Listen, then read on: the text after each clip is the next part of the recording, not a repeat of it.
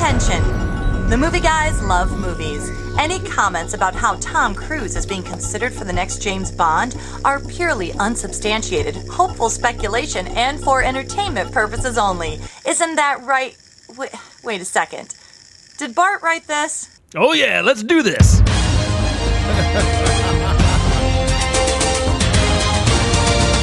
Cruise News! You want the truth? You can't handle the truth. Show me the money.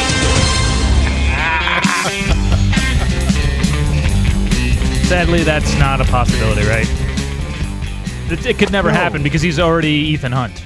Yeah, Yes, right. yeah, he already found And his he's not James British. Bond. But this came out of He the could act He British. could play it. But this, yeah, right. But this came out of the idea that they're already looking at maybe Damian Lewis would be a great James Bond. How about Daniel Craig's 3 movies in? The other guy's got 6 or 7 under their belt. I thought he's already said he's out. I thought he said he's hanging up the Bond spurs or whatever. What would you hang up? God, I hope the not. poison dart. They just launched him. You know, it took 3 movies hanging to do up the martini shaker. the origin story. They told him to never say never again. Never, never. He's say hanging up. never He's hanging up the endless pussy. Hanging up. I love that. Was my favorite Bond movie. That is the best one. Endless pussy, Endless right? pussy. Yeah, Endless pussy. that's a That was great in the one. Moore era, I believe. Hey, welcome to the movie showcast, everybody. Part of the vast and sprawling movie guys empire. Do I laugh now or wait until it gets funny? You've reached ground zero for all things movies and comedy. We bring the two together right here on our show every week with jokes, rants, sketches, characters, bits, special guests, and more as we broadcast from the Admirals Club in the heart of Burbank Airport's flyover zone. They don't stop making movies, so we don't stop making comedy shows about movies, which means you can get a new show every week on iTunes, SoundCloud, Stitcher, Vimeo, YouTube, Player.fm, TuneIn, and of course themovieguys.net. Plenty of choices out there for your listening and viewing pleasure. Absolutely free. And we encourage you to subscribe, especially at iTunes, share and like posts, rate us, leave a review, whatever they're asking you to do. Do it. Support the show that you love. It's the internet. Play along. Plus, still free, no matter how much of that you Really, do. Paul? Because the first part That's a lot. No, the first part sounded like, yeah, that should be free. But that second part sounds like it should cost me something. Nope. No? Free Wow. charge. No, All right. we throw it in for free on top of the already free. And we're also on WBAD.net Fridays at 4 p.m. Eastern, 1 p.m. Pacific. And I'm excited to announce a new place you can find us. Oh! Starting this Friday, June 26th at noon Eastern, the movie showcast can be heard on iRise Radio. That's it. iRiseradio.com. That's IRISE. Sounds like a Radio. morning show. It Do really- they only but do it's all morning day. shows all day long? Yeah. Sounds like something else, too. I want to go on record now, though, Paul, as saying that I will never be part of a zoo. No, we're not a zoo. Okay, we're not going to be Maybe part of a zoo. morning zoo or a drive time zoo. No. Internet zoo? Internet, no. No internet zoo. All Excuse me, right. Bart, I have to interrupt for just a second. You're listening to The Movie Guys. We don't do station lowercase breaks. I? We don't do, that's all that. It's, and we do, if we do, we start charging. That's going to cost you. Yeah, it's station breaks. So basically, search The Movie Guys on the internets and Googles. We come right up. I'm your host for the hardest working comedy show in the airwaves, Paul Preston, here with Bart Caius Now who's being naive, Kay? and Adam Witt. I need your clothes and your boots and your motorcycle. And Karen is missing her final show here due to rehearsals for 9 to 5. And I'm hilariously growing a mustache for the show, which never goes well. This is Karen's final show? Her final show that she's missing. Oh, this will be the final show she misses. Yes. So you're Dabney Coleman-ing it up. Yeah, I am. Did he have a beard or a mustache? Now, I'm going beard. Then I can trim it down to a mustache. So I don't have to have a mustache for any longer than I have to. Paul, I think they're dopey. I've known Paul for a long, long time now. I've never seen you with a beard. I've never seen And this facial is hair like on 3 Paul. weeks. I mean, it doesn't... That's hilarious. Yeah, it doesn't come in thick. Thankfully, the head part's okay. But anyway, in the meantime, sitting in the whole show is this week's guest, an actor who has appeared in an eclectic mix of projects, including Where the Wild Things... I mean, look, if this is a it's triple true. feature, It's There you go. Where the Wild Things Are, in. Thank We you. Were Soldiers, and You're welcome. Matinee. Yes. That's Very a triple good. Thank feature, you. and we'll get stories about working on all those films later from Mark McCracken. Let's get McCracken. Release the McCracken! Movie reference! He's been released. Rar. Yeah, so good to have you. Thanks. Nice. You've already nice heard to him. be He here. chimed in. He's blabbing in on stuff. We got things to say. I got stuff going on. All right, so let's talk about then the new movies, because that's our thing. We bring you previews of everything coming up in the theaters. Even if it's not worth talking about. Like, I don't know. like half the stuff we talk about everything. This What week. have you got in mind? I sometimes have to go back and look for an old clip or an old sound effect or something, and it'll be next to like a movie we talked about. I'm like, what the hell movie Why is that? are we talking about Diary of a Wimpy Kid 2? Yeah, Roderick there was a Rules. second one. Yeah. What was that one with the 1980s? It was a 1980s set movie. Oh yeah. So we did like 1980s sports shit with it or something. And we were doing it. Take Me Home Tonight. Yeah, Take Me Home That was a Tonight. movie. Yeah, Who and knew? that movie completely forgotten. Yeah, Topher Grace. I don't even remember that movie ever. Exactly. No, it's a February We talked release. about it. Why? We hate ourselves. Well, you needed filler, and somebody remembered that movie. I guess Yeah. I have no idea. We can't only talk about Ted 2, but we will. Well, here, let me explain what's coming up here. The theaters will see 2 new movies with no interest in completing with Jurassic Worldwide Record. No. I mean Jurassic World. Oh yeah. You can tell these movies don't want to compete with that film by their strategic move of not having dinosaurs in them. Oh, that's good a good move. move. Good move. Oh, yeah. Ted 2 move. and Headquarters. Max. Those are your movies. Right. Really? Ted has no dinosaurs in it? Oh, Ted and the movie this week's movies Not were unless- Ted and Max. Ted and Max aren't the names of movies. Those are like fake names you give at a strip club, right? All right, listen. I'm gonna play a bit of both of the films, okay, to familiarize yourselves with them. Now, mind Ted you, from McCracken. I made no effort to make the transition between one movie to the next seamless in any way. Oh, I'm Samantha Jackson. You must be Ted. Yeah, Samantha Jackson. What's your middle name? Leslie. Oh my God, you're Sam L. Jackson. That's great. I mean, just like Sam L. Jackson. Who is that? You ever seen any movie ever? He's the black guy. Max bonded so closely with Kyle, he can't work with Wow. can't even tell. you want to do this? I gotta go take care of that dog. Won't even let me touch him. if you know what I mean. I can come over Take and care show of you that some dog, tricks. if you know what I mean. Anyway, so those are your 2 movies. Where was the cut? Where was the cut there? I couldn't. Yeah, I only heard one clip there, Paul. Absolutely seamless. Talking Dirty Teddy Bear and then Warm-Hearted Dog. Doggy Marine story. Bipolar movie trailers. Well, interesting that there is actually a dinosaur if you consider Ted, because there's who is it that played Flash Gordon?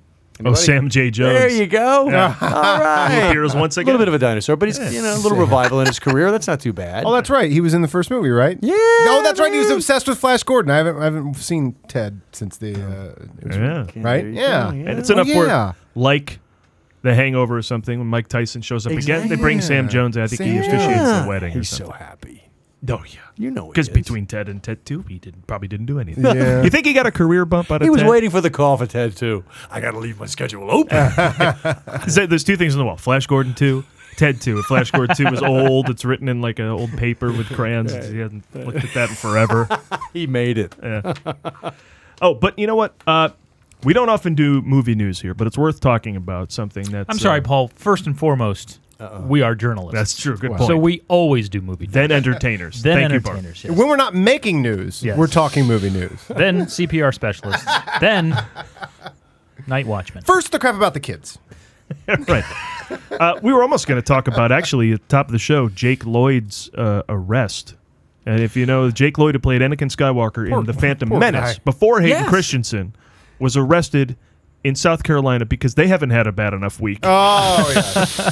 And it turns Trying out, to lighten it up a little bit down in Arresting South Carolina. Star Wars cast members. That's pretty bad. turns out he's schizophrenic. Is he? Yeah. Yeah, That was that's the the report. latest thing I've heard. That's But his excuse. He must have been driven schizophrenic. That guy, you saw, there was an interview a couple Driven years schizophrenic. seriously. Like, just Honey, you're driving me schizophrenic. I swear. imagine all you want to You're do. giving me schizophrenia. You're giving us both. You're giving everyone schizophrenia.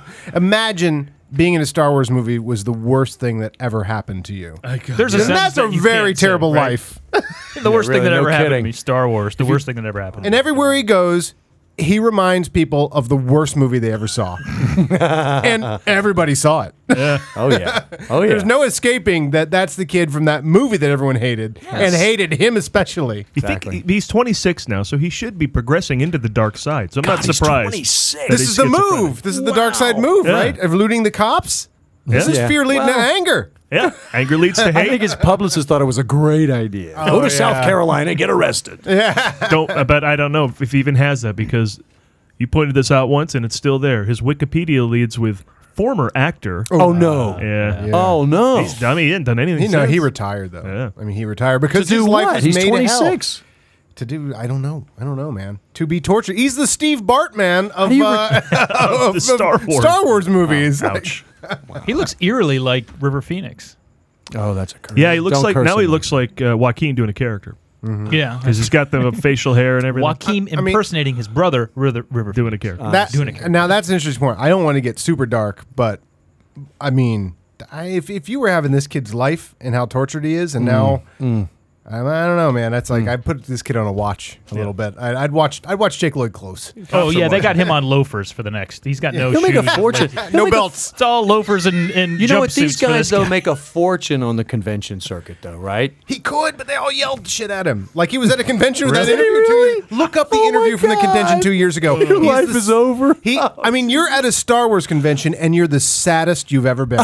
God. And you were in a Star Wars movie. That's how much those fans hate him. Oh my god. Ahmed Best doesn't get out hated. I guess The Jar not. Jar. I don't know. I was going to say there are people lined up in front of the Jar Jar Binks table, ouch. but no one at his table. He's like, Oh my god. And if it I couldn't hate get myself. sadder. I hate my life. Yes, go. James Horner passed away. That's bad. Don't too fly your bad. own plane, people. Well, Safety advice. at the very least, Yeah, it right? wasn't experimental aircraft, was it?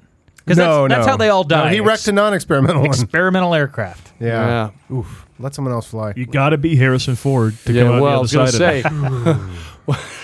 That's what scared me about Or that the crash. aviator. You got to be the aviator guy. Yeah. He crashed in too Beverly Hills bad. too, right? That's bad. it. Howard Hughes. Yeah. Howard Hughes. Yeah, Beverly Hills. I mean, watching the film of that, like when Scorsese reenacted that crash with miniatures and special effects and stuff, it looked brutal. Oh yeah. Just because he was hitting houses and things. I mean, these guys that crashed in the middle of the desert, it just must. Did they say why? What happened?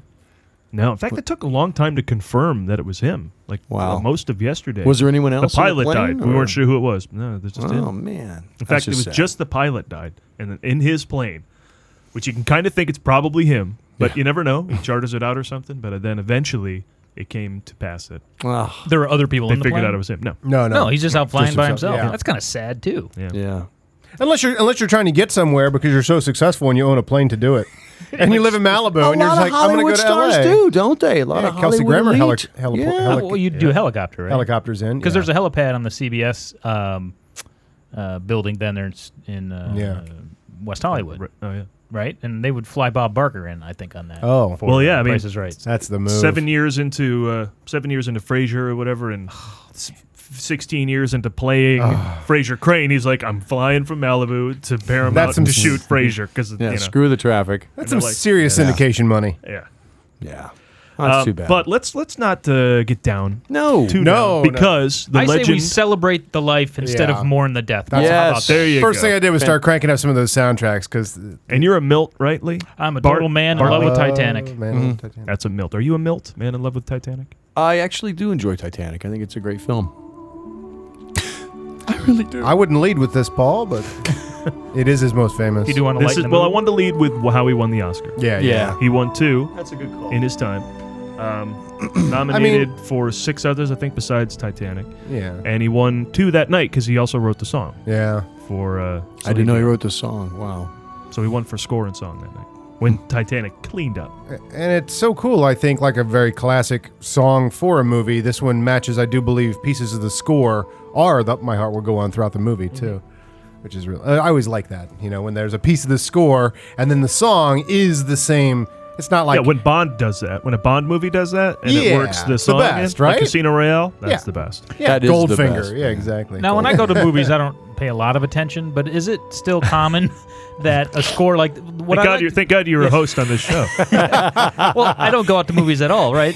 But I was mentioning risky business the other night and how that On TBS, yes. yes, actually it was Spike, I think. Okay. I was going a little edgy. That's a Spike move. Spike move. And how that score, that soundtrack really set the tone for the entire movie, and it was brought back throughout the entire film, and it was used almost exclusively with the exception of a couple mood pieces where they did licensed music. That's got one of those Tangerine Dream Yeah, scores, right? totally. It's Yeah. got kind of like electronic Yeah. score. Yeah. So, and that's what I think about when I think about Titanic, is that score was under most of the movie. That was the music for most of the movie. And I don't think movies do that much anymore, where they use a score for the entire thing. It's usually bringing in popular tracks or bringing other things. It depends. Like something like Goodfellas had no score; it was all music. I mean, Yeah, the soundtrack. music, True. The music Right. choices for that are crazy But what and yeah. lot. But what I'm Scorsese saying does is that a that lot. when you do it this way, the other way, when you have that score underlie everything, to me that really creates the mood of the movie. Now, this was one of the happier moments of Titanic when everything went this is the south, best right here. But this is when they're this taking is off. taking off. Yeah.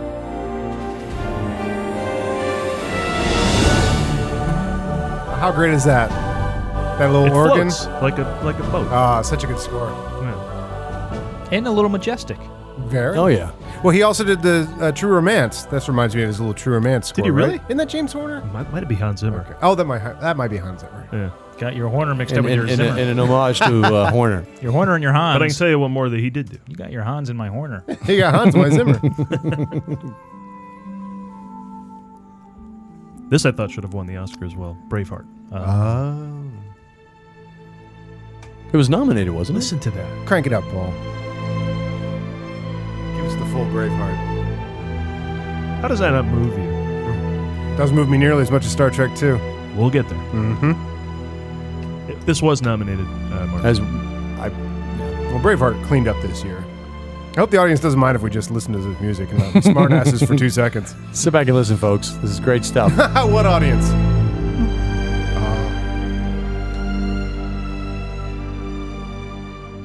Oh, you know what? That was actually nominated the same year as... Apollo 13? Yeah. I got it right away. Two notes. Name that tune. Wow. Oh, yeah. That's great. I own this score. Both 95. That's goosebumply. But what's great about Horner is like this is a different thing. Like he doesn't have So that versatile. thing he always goes to.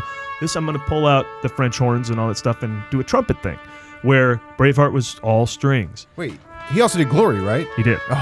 Yeah, well, this is... And how can something sound like NASA? But this does. Yeah! This sounds like Sounds NASA. like heroism. Sounds like Yeah. heroism, right? Yeah. Right, Sounds like kicking commie butt. And he mentioned Glory, which he then included a choir. So he's again adding something Yeah. different. Ah! The best. This was not only the score to Glory, this was the score to mowing the lawn for an entire summer for me. One that I found particularly interesting was his score for Cocoon. Oh, yeah. Because to me, Oh, Wow. that's that movie about a bunch of old people go out of space? yeah, hope it didn't spoil the ending. Hope it didn't spoil anything. This was Ron Howard. To me, it was Ron Howard doing a Spielberg movie. It was early on Absolutely. in So much Howard's fun. career. And so, to me, if you listen to this, it sounds like Horner said, "I'm going to do a Spielberg score," Oh, and nice. then he makes it a Horner score just to give you a little bit. All right. And I don't know if that's his I haven't heard intention this, at all. This one I haven't heard in a while. But when I hear it, like this says Williams a little bit, right? Until it's not, and it's suddenly a Horner original. Dinosaurs.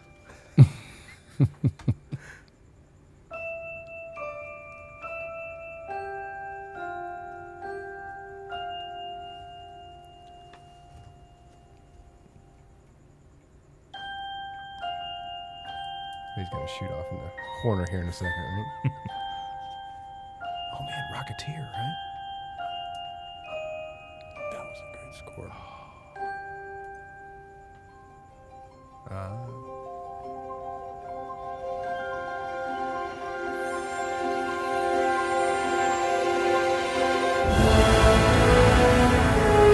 Ooh. Nice. And that's full on Horner, right? Yeah. Composers are such Hold a different on. breed because how can you have that in your head? Right. Like I understand words and I can see words and I'm visual. I can see how things should look, but how can you hear stuff that doesn't exist? Bring Joe Kramer back on for Mission Impossible and ask him such things. Yeah. Actually, get his take on some of these Friend of tracks. the That'd show. be cool, right? Friend of the show. Yeah. Oh, and then what if Did you bring Rocketeer? what if somebody did come up to you and say, "Hey, we're shooting Krull." Oh, shit. Paul and I just saw Beastmaster this week, by the way. Got some Krull shit going on in that movie. Awesome. Listen to him.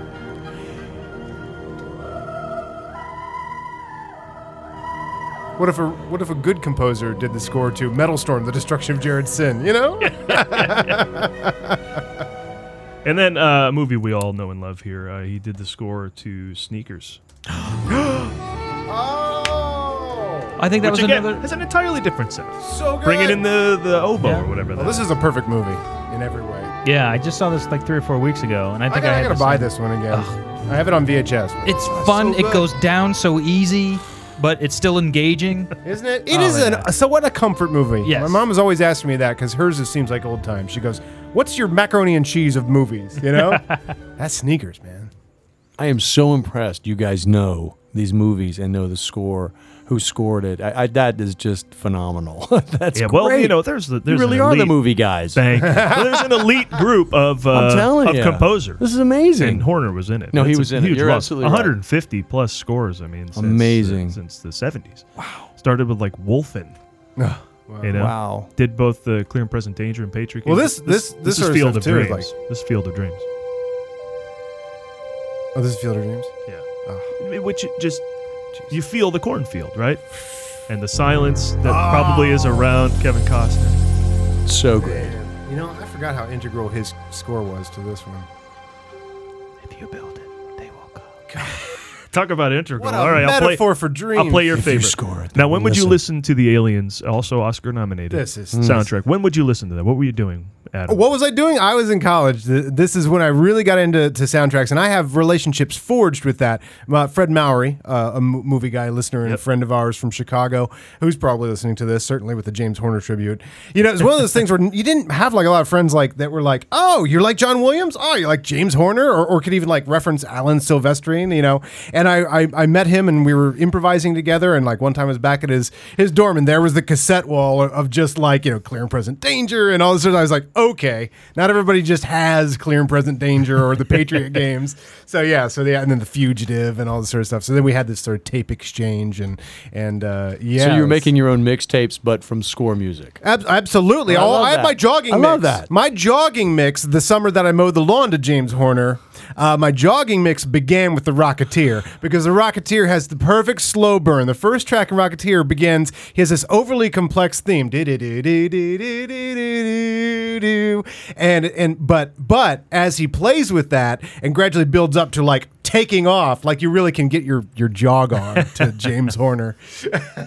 Would you jog? But this one right here. Yes, Aliens. One last story. Aliens was the soundtrack to Walking Across Campus, as I said on Twitter last night, or Terminator 2 and those sort of things, the James Cameron movies. This soundtrack is just amazing from top to bottom. And this soundtrack ended up I was in film school or video school at Miami University with Mr. Bart Caius here. And most of my movies had some piece of this score in it. And Bart Caius sitting right next to us, I shot an action sequence and it was scored to what you're about to play right now. Do you remember this? Let me hear the music, see if I can recall.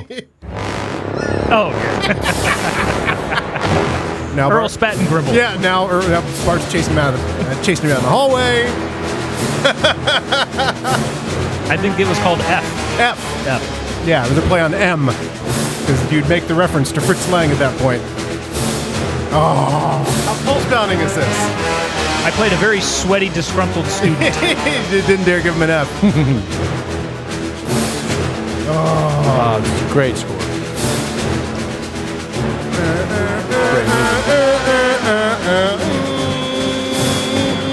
I love singing along to scores. I'll sing along to this. Keep going. Because you don't even so know. impressed right you don't now. even know. There aren't words. That's You just grunt amazing. and stuff. I know the words. It's so much fun.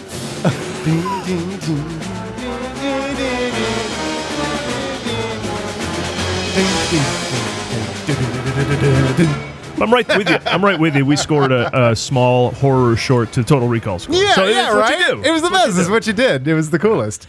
And yeah, and like what was the jam at the time was what you used. And we'll leave on this one. And I actually would request silence. This one, if you do not get goosebumps, Okay. to Star Trek II, main titles, i.e., you're dead. You are absolutely dead. genuflect in silence for Now, the next 2 minutes. This was I read about this because I thought, is this all Jerry Goldsmith and he's putting a spin on it? No, they wanted to completely remove from Star Trek the Motion Picture, and James Horner came in and said, I got this. And well, actually, they picked him from like demo tapes and stuff. And he created a whole new thing. So obviously you're going to hear the Star Trek TV theme at the beginning, and then it's all Horner. Let's do it.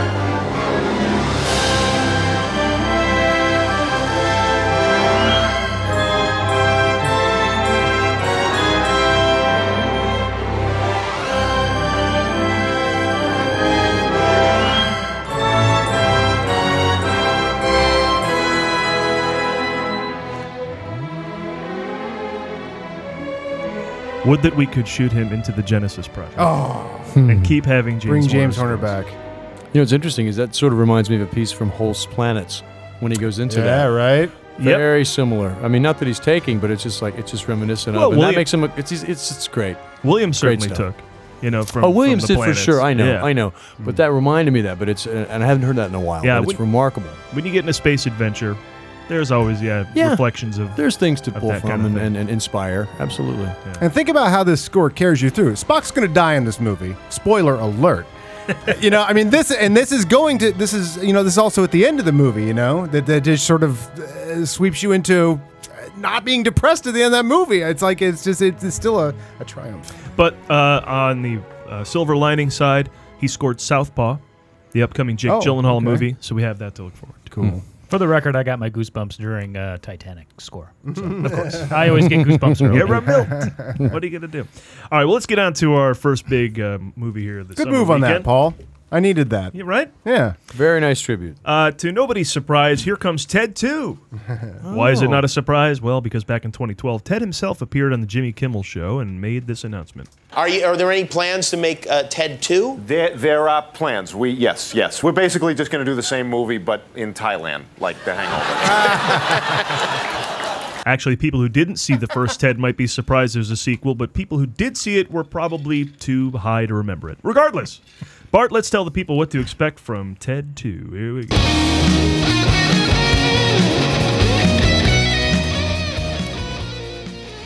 His name is Ted, and he talks too. Ted 2 talks about what it's like to be a real person. Here, listen to this. This is the human test. A test to see if you are a human. Please raise your hand if something applies to you. Wait a minute. That's not a clip of Ted talking from Ted 2. That's a clip from a TED Talk. Oh. Okay. It's confusing. Okay. Let me try that again. Have you ever eaten a booger long past your childhood? What?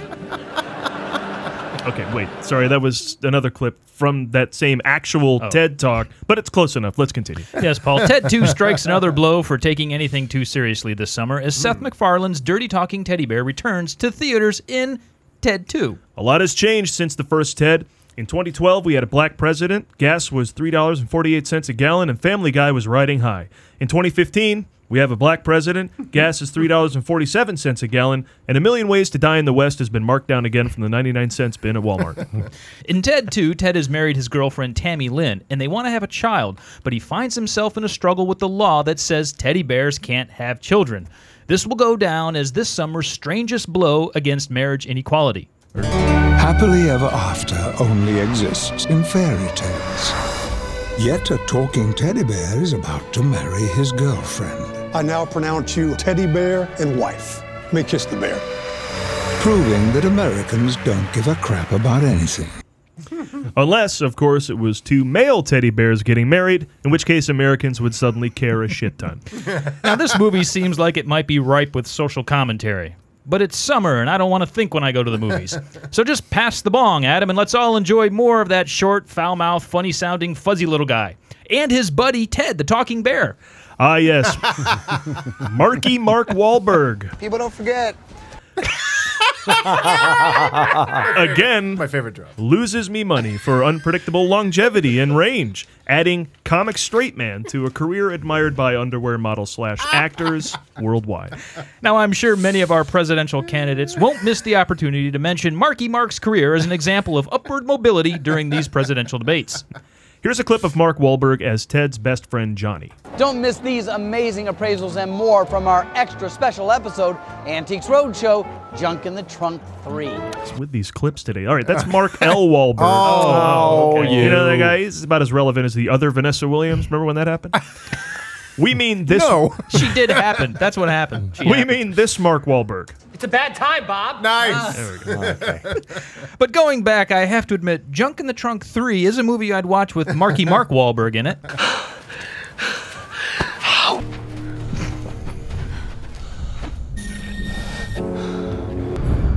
Compilation of Wahlberg breathing heavy? Yes.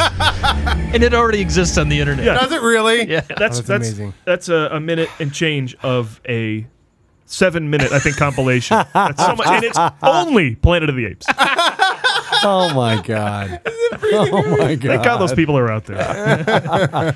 Seth MacFarlane returns to print money as the voice of Ted, also as writer-director. So this entire thing rises and falls on his talent. People love to hate Seth MacFarlane. Why? Is it his formulaic approach to comedy? Is it his ego? No, I think those are the first two things you need to develop for true success. I think, like most pop cultural backlashes, it's because he's rich. Let's check. Bart, do you like Seth MacFarlane? I do not. See? Okay. Fun fact. Thanks, Bart. Fun fact here. MacFarlane had already become a millionaire before creating Family Guy. I just read what's on the script here. That's all right. You're doing good. Ted is the unpandering, uncompromising, un-PC work of an auteur in the midst of this summer's record-setting credit lengths. So I'm sure the really serious critics who are always asking for these things in movies will take notice. Oh, sure. So MacFarlane's back, Wahlberg's back, even Ted's love interest, Tammy Lynn, is back, but there's something missing. Mila Kunis. Ah, yes. Now, a last bit of plot for you, Paul. When Ted is informed by the government that he's not allowed to have a child, he must first prove that he's a real person. Wait a minute. Since when did proving that you're a real person become a requirement to have a child? Look, I've been to the mall. Trust me, a lot of unreal people are having children. Now, Ted convinces Johnny to be he and Tammy Lynn's sperm donor. And instead of just wringing out his bedsheets in the morning, they decide to make it official and go to a sperm bank. What could possibly go right? And for the record, what you're about to hear is indeed hilarity ensuing. Hey, Johnny, you did it. Right here, buddy. Catch. What the? Dude, that's somebody's kid. Fight some shit! Dude, it's in my eyes. I'm blinking it in. Oh, wait. I'm going to take a picture and post it on Facebook. What? Hashtag Grr Mondays. Help me!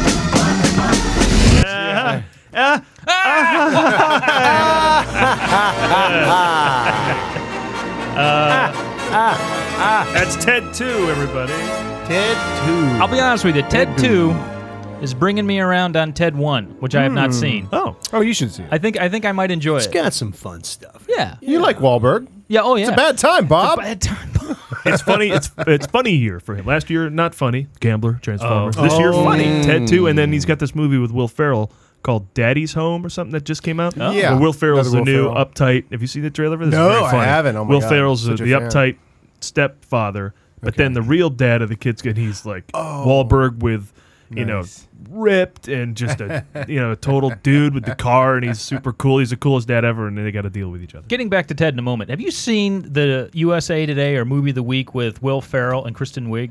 No, huge numbers. Amazing. And I have what not a seen straight it. What a straight joke. And I haven't seen it. Is it a joke? Because you're just here's waiting the for thing. them to kind of... Here's the great thing. Yes. It And all feels... like this is in a amazing. minute. This is amazing. Kristen Wiig and Will Ferrell, noted comedians. Will Ferrell, noted, and also did a movie called Casa de Mi Padre, which never once winked at the audience. Okay, he did an entire Spanish telepelicula, or whatever the hell they're called. Telenovela, without ever once winking in the joke. Right. So here is, it's a full Lifetime movie where they adopt a kid, and the kid goes Is like nuts. Satan or Is something? Satan or Yeah. something? No. They get The an child au from hell. The No, child from it's hell, not. right? It's They a get an au dangerous pair. adoption, right? No, they get an au pair. I thought they get like a Yeah, nanny. it's not full like spirit, supernatural or anything. Not It's Omen. a Lifetime No, story. it's shot. It is Yeah. just a Lifetime movie with them in it, and yet there's just But I've seen the trailer, and it just feels like I'm never going to be able to watch this without laughing because nothing they say I'm going to take seriously. no. You're supposed to That's the laugh. deal. That's Oh, what's are you? funny. Yeah. Oh, okay. I didn't Yeah, know they yeah. were trying to spread their wings But they're here. No.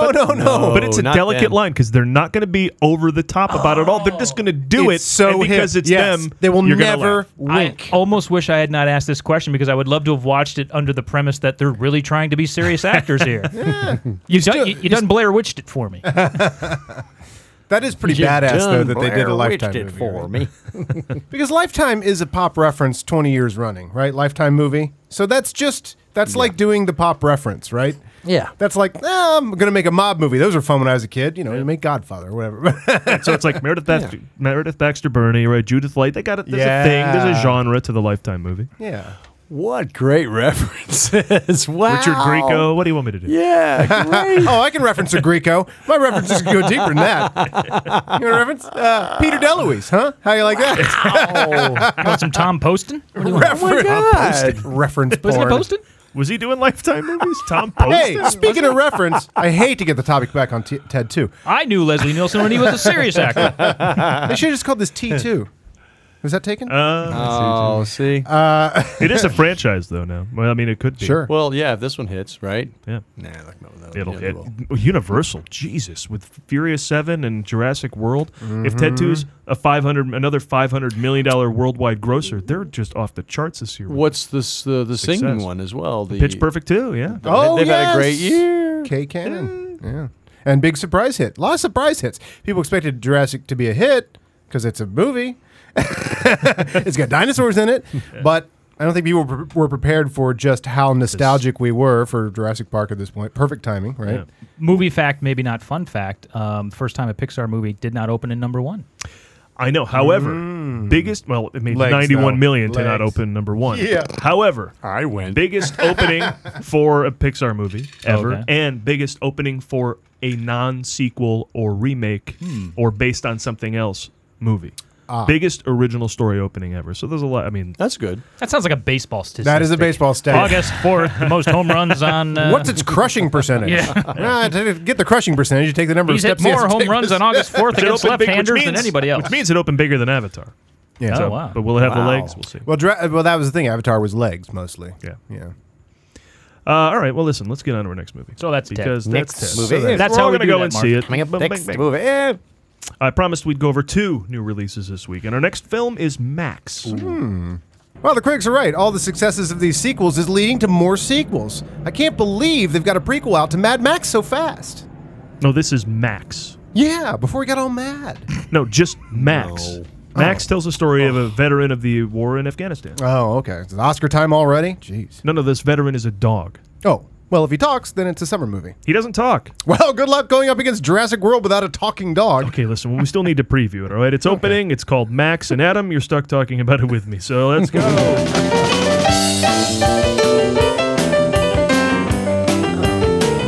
I kind of feel like going on a midnight run right now. Anybody else? For the record, that's the great Leah Finkelstein on the keyboards there. Oh, Leah Finkelstein. I swear to God, if you don't send me my money, I'm going to shoot him in the head and throw him in the swamp.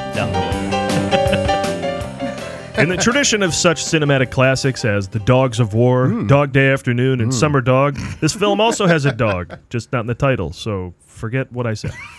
Say, do you feel like crying for 2 solid hours? Well, then this is the movie for you. Right. What's sadder than a soldier returning from war with post-traumatic stress disorder? I'll tell you what. If the soldier returning from war with post-traumatic stress disorder is a dog. Hey, what's sadder than someone struggling to find purpose in a strange new world? I'll tell you what. If the someone struggling to find purpose in a strange new world is a dog.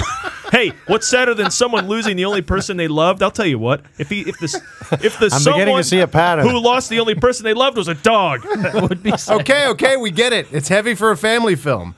Let's talk about the plot. Right, okay.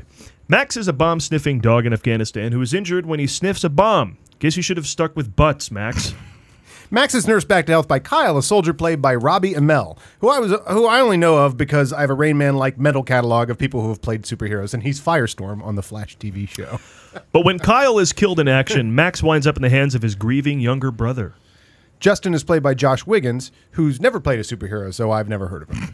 Justin is your typical apathetic and disinterested teenager who, instead of babysitting some dog, would rather be out BMX biking with his friends because apparently this movie takes place sometime in the mid-'80s. Anyway, man and animal form a bond that allows for the child to cope with the loss of his brother. And then trouble arises. What's the dog's name? Max. Hey, Janelle. What's wrong with Wolfie? I can hear him barking. Is he okay? Wolfie's fine, honey. Wolfie's just fine. What are you? Your foster parents are dead. No, not Stop permanent. that. Stop that. What's the dog's name? Max. No, not Terminator trouble. That's next week. Yes, now, of a friend of Firestorm's returns from Afghanistan who's got involved with some bad men in the war. Gee, what kind of illicit dealings could one get involved in Afghanistan? They try to acclimate Max to civilian life, and, wait a minute, this could be sadder. Hang on. Oh, no. They try to acclimate Max to civilian life by presumably enrolling him in some classes at the local community college and getting him a job at the supermarket down the street. But his incessant ball sniffing gets him fired by the Piggly Wiggly, and he struggles at school with the inability to hold a pencil. And fireworks give him haunting nightmares of when he was overseas fighting commies and whatnot. Kind of a leap to call it PTSD. Don't fireworks scare most animals anyway? And here's where where the talking dog explaining his feelings would move the plot along nicely. Well, then one day, Justin's father disappears, and Justin takes off into the wilderness to find him with the help of Max and all of Max's military training, which pretty much amounts to simply not stopping to pee on every single tree in the woods that he runs by. Nonetheless, out in the woods, Max proves a crucial ally, once again teaching the lesson that the only real value you can have in life is usefulness to others. Isn't that right, Rudolph the Red-Nosed Reindeer? Does the dog get kidnapped? Is the dog bionic? Will the sour-faced Kyle tame the bionic dog and rescue his dad? And why does Kyle look like he's 12 but sounds like he hit puberty a decade earlier? The point is, the dog fights crime, right? Yeah, yes? Okay. All right, then it's a summer movie. Hey! All right, let's see it then. And that guy does sound like he's 40 years old. Hey, what's up with that? Yeah. Like I want to mow lawns for the rest of the summer. Right? He's mature for his age. Dad, why are those Marines coming to the front door? Hey, somebody move the car. I got to get my bike out of the garage. Really? Anybody see my roller skates? Dad, I'm borrowing the car. No, I'll be seeing this, as you know, with Karen in tow, and with Movie Pass. I'm in. What Movie Pass? Why? Hashtag because I can. Yes. Because I can. Yeah, I'd go see this now because I did tear up in the trailer. In the trailer, I saw. I like to fancy myself a bit of a screenwriter, analyst, and I could see where, oh my God, if this movie plays its cards right, like the cries you could get at the end with like how this dog's going to help out. So I just immediately saw through to like what hopefully is their brilliant third act, where it just all comes together. I was like, oh my God, it worked out so well for them. Yeah, we get. I was wondering, but it's like all the tropes, right? The dog, the kid, the death. There's stuff, Yeah, and he has- this isn't a spoiler. Right? This is No, all it's in the like trailer. classic Disney, right? Well, like a boy and yes, his dog. Yeah, it's really Disney. yes. Like, yeah, which is good stuff. Yeah, Somebody gets stuck in a well. Yeah, Old Yeller. Yeah, say everything but rabies, and so who knows what else. Could show up. Who knows? Well, Who knows? We've never seen the whole movie. PTSD is the modern day rabies. Oh, there He's you got go. Modern day rabies. Modern What's that, day Max? rabies. Somebody stuck in the well? Yeah. Hey, it'll be good, I think. Yeah. I I'm mean, looking forward it to could it. be a little square. I'm hoping it's a little slicker and kind of cool than, a square family movie. But I think the military angle might keep it kind of on the cool side. There's something implied about the dad too that makes me a little. What's going on here? Thomas Hayden Church. Yeah, something's going on. Is it because it's him? Are you chewing gum? No, there's something going on. I was like, I'm wondering about that. Anyway, I'll go see it. Yeah, it was kind of cool. I think this summer has been a marvel for how people have paced out the movies. How nothing they used to just like the summer used to be Avengers, and the next week Jurassic World because they want to take some of that Avengers juice. And then over the last decade, studios have figured out no. You let Avengers have a week, and then the next week you put girly movie. Well, for right? Furious 7 in the beginning of April. Yeah. And then you got the month until Avengers beginning of May. Exactly. You have Jurassic World till mid-June. So now, last week, you didn't have anything that would compete with Jurassic World. You had a Pixar movie, and now this is even more like, all right, so maybe a family that could afford to go twice in a row would have seen the Pixar movie, and now this would be another type of family movie. And they're not going to TED 2. And they're not going to TED 2. They've already seen Jurassic World, maybe, or maybe the kids aren't old enough. It just seems like Max really fits a line, It really is kind of like that Boy's Life movie. Like if a father has gotten for the Boy Scouting family, this is the movie, right? Yeah. Dog films can be great. I mean, Rin Tin Tin saved Warner Brothers back in the day. Yeah. And actually, Francis the Talking Mule. Have you seen that Talking Mule picture? Is it the one where he kicks Spielberg? As long as we're talking about animals, I'm still watching wrestling pictures. You see that review for Francis the Talking Mule? They didn't even mention the costumes. Now, Bart, do you know this Robbie Amell guy? The actor? Yeah. No. He was in The Duff as well. Oh, is he the good-looking guy that gets He's a total killed? Tom Cruise. Yeah, you he's might like him. Yeah, he's Tom Cruise, isn't he? He's very Cruise. Yeah. I think he's Tom Cruise. Great. Well, he's the brother of Arrow. Yes. Yeah. So I mean, in real life. Right. And in the They're all shows, Amels. He's Amell kids. Yeah. They're like the next Hemsworth. So there's enough for the handsome already. Enough with the handsome. Yeah, exactly. That's enough Hemsworths. We're fine with the Amels and the Hemsworths. But you need those guys to put in some of these movies. Firewall or something. You just need a Hemsworth or an Amell to throw in there, right? Yeah. It'll work. Liam Hemsworth is in the new Independence Day sequel, which got a title. Oh, yeah. That I can't remember because it's one of those And titles. that film is not Goldblumless. like Jurassic World. No, it's Will Smithless. Yeah, Will But Smithless. Goldblum is back. Will yeah. Smithless. I like that. He delivers one of my favorite Goldblum lines in Independence Day. Oh, just take him out. Take him out. Take Take him him down. down. Just Do what you know, do. Do what you do. Good. Take him out. Take him There's down. running.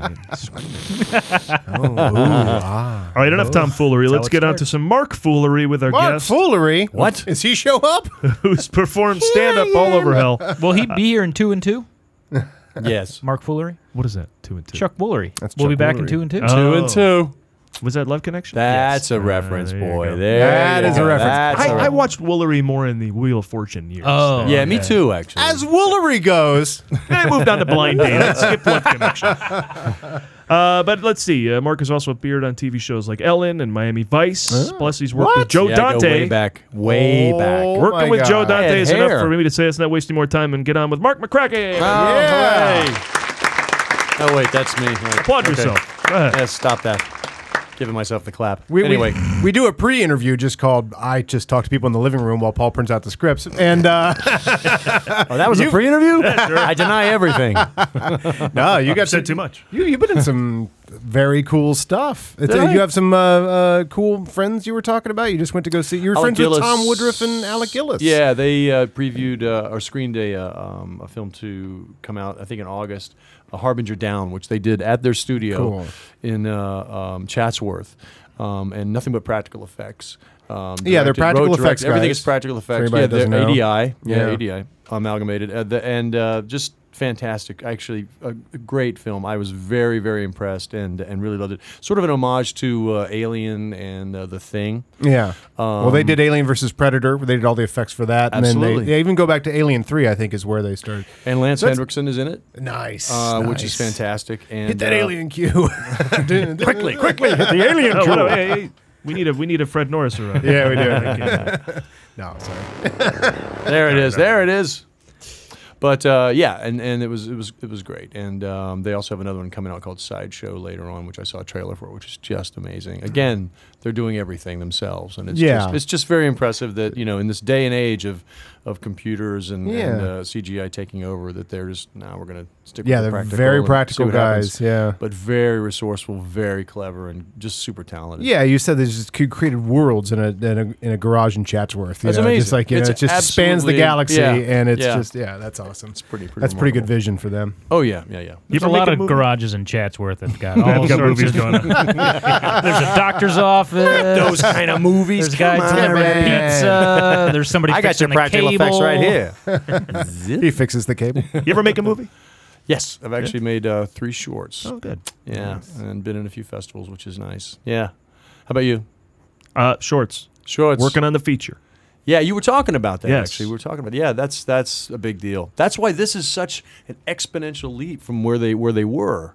Because they've done the same thing, but this is just full blown, just great. It's All I picture every time you talk about it is, sadly, it's probably not what they want me to think of. Kirk fighting the Gorn. That piece of desert. You could go there and that's shoot out something. there. We all know it. Okay. That's a little Oh, I wish further. Horner had redone that. That's off the 14, I think, where they shot the actual.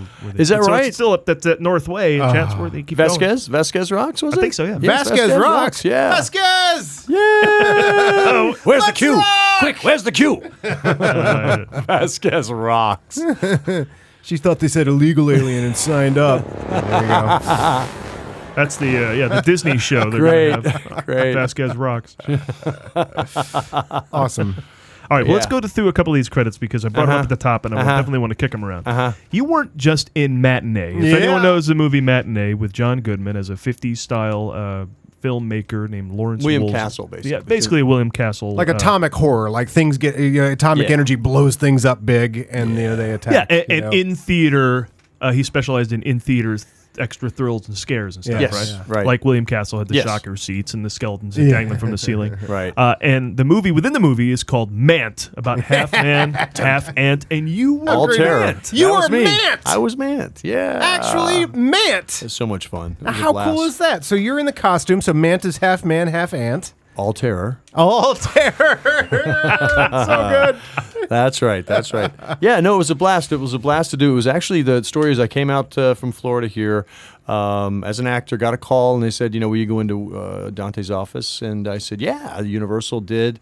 We talked monster movies. That's all we did. Is I went in, we talked monster movies. Cool. I referenced John Agar and a couple of other actors who were known from these classic films of the 50s and early 60s.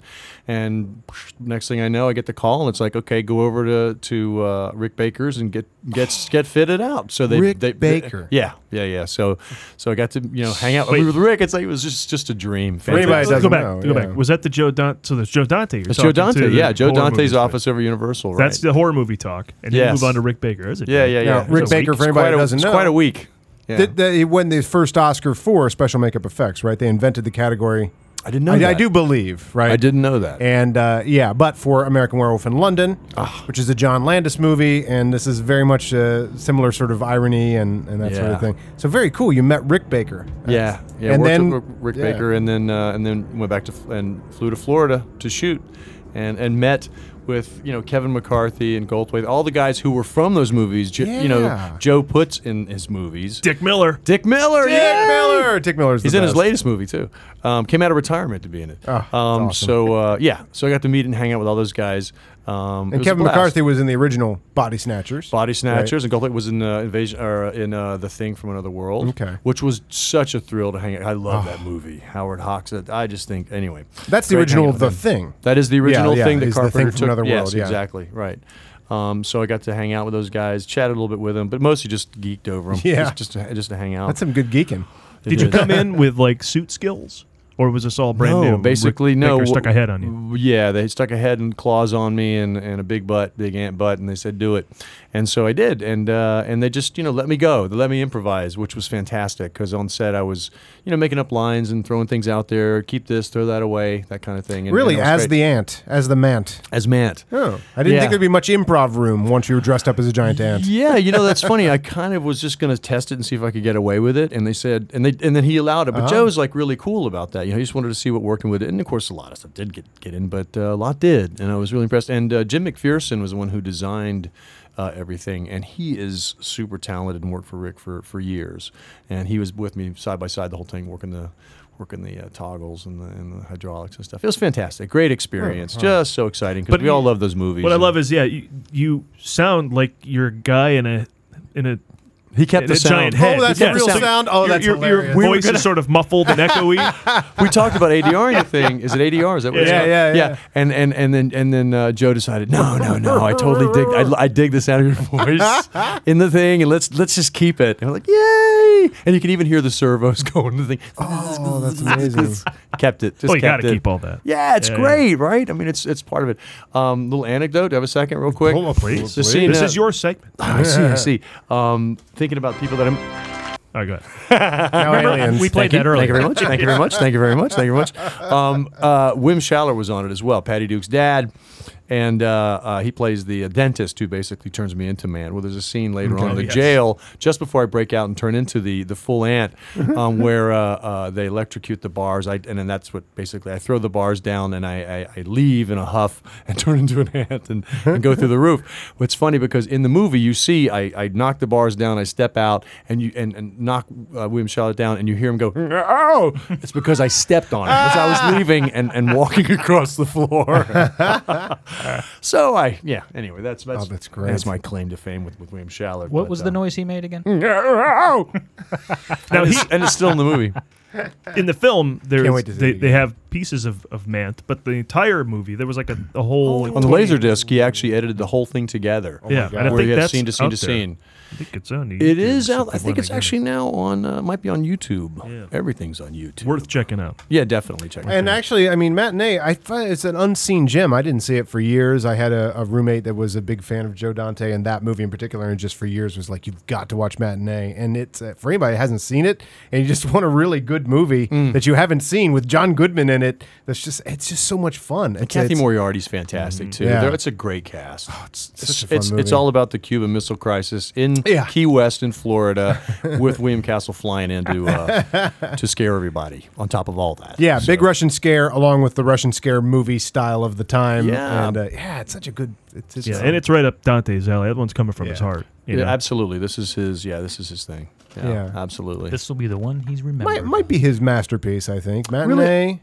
Matinee's pretty great, but I like a lot of his other Inner stuff. Space is really Yeah, that really is. Gremlins, come on. Oh God, jeez. The Howling, hello. That's quite a career. Hello. The Howling. But you know, The Burbs. Wait, so for all the goodness. Look at you go. Look at you go. I might be wrong. Am I right? I don't know. So listen, then you get on to, well, we're going to jump way ahead. You're in Where the Wild Things Are. Right. I was one of the two guys who was doing Daniel the Bull in Where the Wild Things Are. Yeah, cool. for Spike. So you come in and you We're go, on first name basis. I have a suit experience, right? Yes. Yeah, is that the thing you got into? Like you started wearing more and more suits, or yeah, that the Matinee was what got me into doing the special Yeah. effects and working with Rick and K&B, and then ultimately with the Henson guys, which is what got me to do Where the Wild Things Are. Okay. They called me up and Brian wondered if I could do Daniel the Bull. And I said, yeah. Brian Henson. See, first name basis. No. It's, I thought you would cool. know. He said the Henson Company. Brian Henson at the Henson. Sorry. I know, but Brian sorry. gave you a No. call. No, it was just in ships in the night passing. Right. But anyway, no. But that was that Adam, was when fun. you're in a movie, you'll talk to the people in the first name basis too. Sorry. Someday. No. But no, that was fun. That was but being that was a suit that covered me. I couldn't really do a lot. With that because it was pretty huge. And they did CGI and all the mouth work, right? Yes, they did. That was the one thing. Henson wanted to have full suits, but they wanted to have. I think it was. I'm sure if it's Warner Brothers or whoever. They wanted to have the CGI mouths and everything in the eyes and stuff move. It was a flawless combo. Yeah, it was pretty crazy. It was really neat and worked. very atmospheric and very Spike Jonze-y. Yeah. Where was cool. it? And He's an interesting guy. yeah, where was some of those things shot? It's so ethereal. Like it seemed like it was out and about. Yeah, Australia. The woods there was a forest basically. Yeah. Forest fire, and they went in there to shoot a lot of stuff in there. And then the quarry, which was here, like east, way out about an hour and a half. It took us out to the quarry to shoot stuff there in the quarry, fire scenes and the other stuff out there.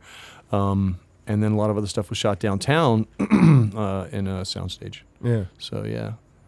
Now, I want to bring up also that you were in We Were Soldiers. And I bring that up because we're strong advocates here of wanting Mel Gibson back. We want our Mel Gibson back. Yeah? Okay. Yeah. Back. I mean, what do we I don't Did you know. work alongside Mel Gibson? I can't. What's that? Did you work alongside Mel Gibson? Were Yeah. You, I don't know who you were. We went to in. boot camp together and everything. Yeah. How cool is that? Look at that. Yeah. No, I have nothing bad to say about Mel Gibson. But the question is, do you have anything bad to say about Mel Gibson? No, I don't. No, As that's a what matter you're of fact, afraid no. My experience with him was fantastic. He's great, right? Yeah, he Yeah. really is. The thing too, he's also Suspicions a film file. confirmed. Thank you. Moving on. Yeah, no. Sitting around with him talking about movies, I just kept my mouth shut because he knows. Going way back, silence, foreign directors from the time, and cinematographers, and I mean the minutia. He knows all that stuff, and I was really, really impressed. And what's not you would kind of expect that with some of the stuff that he's done, but he was great. He was really fun to work with, and super nice guy. Yeah. Who directed that film? Randall Wallace. Oh, yeah. Who wrote Braveheart. And so he put you into boot camp? Put us into boot camp. Yeah, we did. Cool. I think I want to say like a week or 2 weeks in Georgia. Can't think of the base's name right now, but we were there for a couple of weeks. The whole cast: John Hamm, Dylan Walsh. I don't think who else was with us. Sizemore in that? No. Sizemore was not in that. Who am I Let's see: thinking of? Sam Elliott, Greg Kinnear. I'm trying to think of who else. But Barry most Pepper? I'm just gonna start saying Barry things. Pepper. Yeah, Yeah, Barry Barry Pepper Pepper. was it. Most all of us. Redeem myself. Yeah, we all except for I think Sam and maybe Greg seemed to dodge some stuff, but most everybody went through the boot camp. It was interesting. It was basically a watered down Rangers boot camp, but nonetheless, it's a bunch of acters, working Bonding. Bonding and going through everything. It was pretty intense, but it was fun and a great experience. I mean, wow, that was great being with those guys. That's a good film. And we got to meet everybody too. That is a good film, and we got to meet the real guys, which to me, and I became friends with the guy who I play. And also with Bruce Crandall, who is the main pilot, who actually did this. What the movie's based on, the acts of going in and rescuing people and against orders. It was a really, again, a phenomenal experience. I just lucked into, and I feel very grateful for it. Yeah. Miami Vice. Yeah, I knew you were going to. What episode? I'm familiar. I honestly don't remember Okay. the name of it. I just All right. remember I played a DP, and I was walking with. Were you shooting a music video in the No. episode? Oh, that'd be the best. No, I just had one scene. That's all. It Okay. was my cutting my teeth on television basically. Oh, that's right. You're a Florida guy. Well, not yeah. That's where I moved to, but yeah, Miami. And that's, We had and that's Shannon McClung here last week, who is also a Universal guy and an Orlando guy. Oh, okay. Who was your circle down there when you were? Did you study improv and do all that? That's where I down there? started. Yeah, I was in New York for theater, and then I got hired to do the Shakespeare Festival in Miami, and from there jumped into a sketch improv company, and we basically ran it for a couple of years, and that's really where the agents would go, and everybody got work from that. So it was good. It was a really good experience. Lots of fun. Really great time. What were you doing in New York? I didn't know you did New York time. Yeah, I did. Audition? Went to the American Academy of Dramatic Arts in New York and did their 2-year program, and then got out and did some off Broadway, and then I went to Florida. Yeah. Once you started getting known as like Get known for huh? I'm not known. Well, no, I'm saying once you started getting in some suits, you said you ended up in some other. Did you end up doing movement classes or something to go like, all right, I could really kind of do this, because some of those things you really have to show who you are without. No, I tell you that the first full body suit I was in was Pumpkinhead 2. I was in Pumpkinhead 2, Blood Wings. That's badass. Which is You were Pumpkinhead? I was Pumpkinhead, and so when did K&B? That's a drop the mic credit. Awesome. This is one of those things where they K&B calls me in, and it's a small community, so we all know each other, and they were like, well, you want to do this? And I was like, yeah, okay. Awesome. So full body cast, put me in the thing, and I'm like, hell yeah. Hell. But that's my first full body suit. That's that was pretty a cool. blast. Yeah. You were- But no training. They don't You train were like you a for that Kevin kind of Peter thing. Hall. Yeah. Just hanging out, being monsters and he's stuff. So look at I know. great He was stuff. Oh my Harry God. Anderson's Predator. He was big. He was Absolutely. Big. He was Oh, big my for a God. while. You see what I did there? Yes, he was. He was 8 feet tall. Yes, he was. Apparently a sweet guy, too. Did some great stuff. Rick Anyway. Baker is supposedly retiring. Did you hear about that? Has retired. Has retired. Already auctioned off his stuff. I heard about that. And yeah. I was talking to somebody at Joe Dante's thing the week before. Or no, actually it was at Alex's thing. They were saying that they're going to put together a show starting in New York, a tour of Rick Baker's stuff to go around the country to show, cool. all the things, all the You movies he's could been in buy and like stuff the Harry that. and the Hendersons People were suit, right? Yeah, Or at least the head. or thousands of something. dollars to get pieces and articles of things that were basically just collecting dust on the shelves in his studio. But it's sad that he's retiring because Yeah. there's not as much call for his trade. Yeah, Hmm. yeah. That's sad. That's his call actually. He realized, and after he did, I think Men in Black 3, and did all these wonderful suits and aliens and creature stuff and practical stuff. He kind of thought, that's it, and kind of got out of it, and then wants to just Does he have a school take his and Academy stuff? Awards and go his way. He has like a Rick Baker school or something too. I think he has. I think other people are Stan sort Winston of. has one. Stan Winston Oh, okay. does, yeah. That's going strong. Okay. Yeah, that's great. Yeah, that's I know it's my teacher there. It's a really good school. Do you know his But son, Stan Winston's Stan son? Winston's son, Matt? I think so. Yeah. He's cool. He's a cool guy. I don't know. I've never worked with Stan I shot Winston, some but I videos know- for that school. Oh, really? How-tos and stuff. put Yeah, things yeah, together. yeah. Really great people. I like Matt a lot, but I've never really worked with him or anything. But he seems so nice. We've hung out. He's got the Lollapaloozas, energy and but- personality to keep that school going, I think. Oh, it's So doing very hopefully, well. yeah. It's So I'm thriving. not surprised it's doing great. Yeah, it's doing well. He's a yeah. good face And he's for a it. neat guy. He's a really neat guy. All right, well, let's get to what I ask every guest. Oh, oops. What's your Yes. favorite movie of all time? 2001: A Space Odyssey. Nice. Yeah. Have you guys had that before? Probably. Actually, no. Yeah, I don't think Oh, so. really? Yeah. Oh, maybe, okay. maybe once. 100 Okay. shows. I'm starting to have trouble keeping track. I just 100 show? You've done 100 shows? You think you're 106? 100 in this You guys format. look really Yeah. good for 100 shows. I gotta Thank say, you. Seriously, Thank you very much. You hold up well. We do 3 a day. It's stamina, isn't it? Yeah. You just build up the stamina. We've only been doing this like for 3 months. I love that. Look at you. Now I just rewatched 2001. I need to. Okay, and I told you what I did, right? Steve Lewis, movie Yes, guy you Steve did tell Lewis. me this. Do you know the legend that the final 20 minutes, the Jupiter and Beyond sequence, syncs up absolutely perfectly to the second side of Dark Side of the Moon. No. Echoes from Metal. Oh, the second no, side I of the didn't know album that. Metal.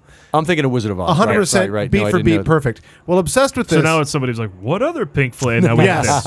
Movie guy Steve Lewis figured out that the first side of Wish You Were Here also syncs up to the opening of the movie. No So he went and found about 5 other tracks from 2 other albums that go perfectly with the Hal sequence in the middle. And we have made a full HD copy of Pink Floyd's 2001: A Space Odyssey, and it brings new life to this thing.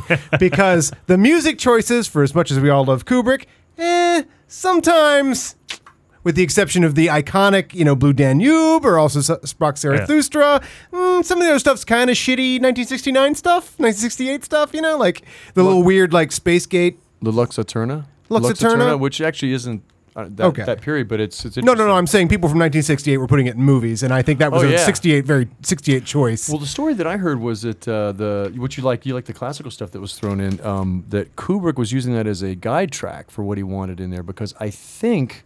Yeah, Alex was it North. It was North. Yeah, Alex actually, which I've North. also heard his score as well. It's okay. No, that's the thing is Kubrick after he made the right choice. Well, did you hear that he went to the premiere and he was invited to the premiere and he goes in and he sits down. They hadn't told him. That's the story. That's the story that I'd heard.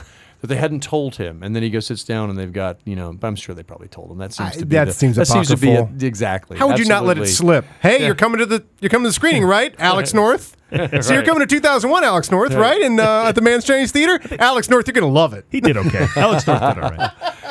Yeah, but so Kubrick kept it with the original music in there. But I just love the movie. I think it's fantastic. They're screening it at the Hollywood Bowl this summer. You know about this, right? If not, look it up. But not with Pink Floyd's music. Not with I Pink think that's a mistake. Oh man, no. With the full orchestra, right? Yeah. Which It's like with a choir, probably like a week and a too, half I or hope. something. Is that So right? soon. Yeah, or next month, but it's very soon. Ooh, I gotta look that up. Yeah. I did hear about that, and I meant to get tickets. I hope my wife did. She bought a bunch of tickets for the bowl this year. We always go to stuff like that.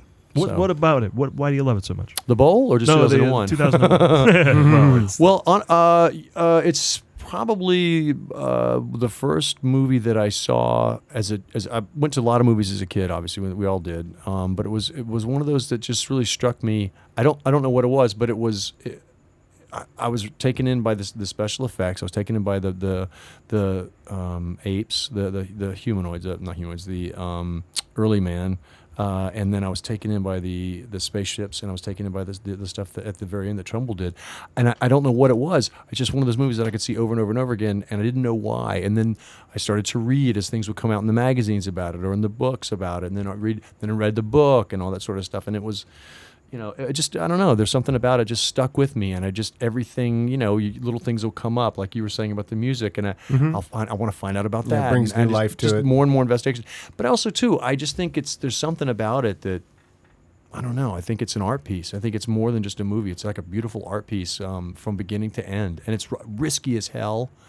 So lavish, some of those shots. It's Every amazing. inch of it is filled with something. It's so impressive. And also, it led me into film. I think that, I'd been to a lot of movies, but that was the first one that I really wanted to start investigating and find out about. And so from there, basically just went into everything else with special effects and sci-fi and all that. So Is the book a straightforward narrative, and then Kubrick took it and did that, or is it all still? the book is based on the screenplay. Okay. The Sentinel, I think, is what the original. Oh, so Arthur Clarke wrote the script for yes. the movie. Yeah. Yes. Then the book. Yes. What happened was the story, I think, was called The Sentinel. It was a short story that Arthur C. Clarke wrote, and it just took place on the moon when the signal is sent out, and they're like, oh, I wonder what that is, and then one thing leads to another, and it's like, oh, there's aliens, and then from that they expanded on the movie, and they just collaborated very closely to and then so Arthur C. Clarke came out with the screenplay. It's really sort of a collaboration between the two of them, but I really think it's more Stanley's than Arthur C. Clarke's. He just basically approved and